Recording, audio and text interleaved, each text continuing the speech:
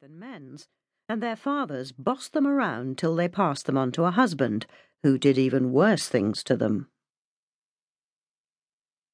When she got home from work on the Saturday afternoon, her mother looked nervous. Her father wasn't back yet, and tea was already on the table. Ham, with a boiled egg as well for her father, bread and butter, apple pie and custard to follow. In the evening, her father stayed home and wouldn't let her go round to her friend Jenny's as she'd planned. "We've got the priest coming tonight," he said curtly. "You'll stay home and listen to what he says." The sharp tone of his voice made her heart sink. Had he found out about her afternoon walks with Ernest?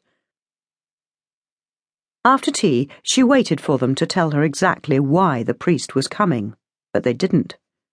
She got out one of her library books, but her father told her to put that rubbish away and talk to her mother. After that, he ignored them and read his newspaper, but her mother hardly said a word. Her mother never did say much when her father was around. It was a relief when there was a knock on the door. "Let's get it over with," Kathleen thought, bracing herself. Father Michael came in, not smiling this evening as he usually did. "Will I get you a cup of tea, Father?" her mother asked, voice shaking with nervousness. "No, Mrs. Keller, not today, I thank you. I just had one at the last house. Let's have our little chat, shall we?" So they all sat in the parlour, which smelt of furniture polish and the new linoleum. Her father said, by way of introduction, "I've asked the good father to speak to you about your future, Kathleen Francis." She said nothing, waiting for the blow to fall. Her father was the only person to use her full name, and today he'd said it sharply, as if he was angry with her. The priest took over. "You're 21 years old now, Kathleen. A young woman in her prime. It's a good age at which to marry. But your parents are worried because you've shown no interest in any of our young men." "I don't want to get married, thank you, Father." He sucked in his breath. "How can you say that? It's a young woman's Christian duty to marry and have children." "Some of them don't." It was her father's turn to breathe deeply. "And it's sorry such young women are about not being able to get married. They talk to me about it, you know. Except for those who have a calling, of course, and you've shown no interest in wanting to become a nun." "No, I'd not fancy that." "I didn't think so. Now I want you to have a good long think about it, and then do your duty. Find a young man and raise a family. You'll be the happier for it, I promise you." She didn't say anything, but she hadn't changed her mind, and she didn't agree with his view of what made a woman happy. Her father cleared his throat.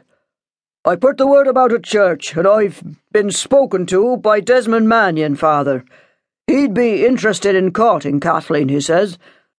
I've told him I'm agreeable because he's got a decent job."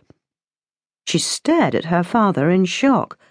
"But he's a bully, and everyone knows all the men in his family beat their wives." "Then the wife should behave themselves better, shouldn't they?" "Well, I wouldn't touch Desmond with a barge pole, let alone marry him. He's a horrible man, and he doesn't even keep himself clean." "It's up to a wife to keep her family clean. Anyway, you haven't found yourself a husband, so I took it on myself. The Mannions are doing well. Desmond's in steady work on the railways and will be a good provider, and you, young lady, are far too fussy about keeping clean. You cost me a fortune in soap." She leant forward and said loudly and clearly, "I will not even consider courting a man like that." "You are living in my house, and you'll do as I tell you or get out." The priest intervened. "Shh, now, gently does it, Fergus. Kathleen, my dear, couldn't you just give it a try? Walk out with Desmond and see how you go." "No, I won't. I can't stand him." Her father clouted her on the side of the head, sending her spinning across the room. "Fergus Keller, what do you think you're doing, hitting our Kathleen like that?" her mother said. "In front of the father, too. You know I won't have violence." It was the one thing her mother would stand up to him for, and he only threatened violence.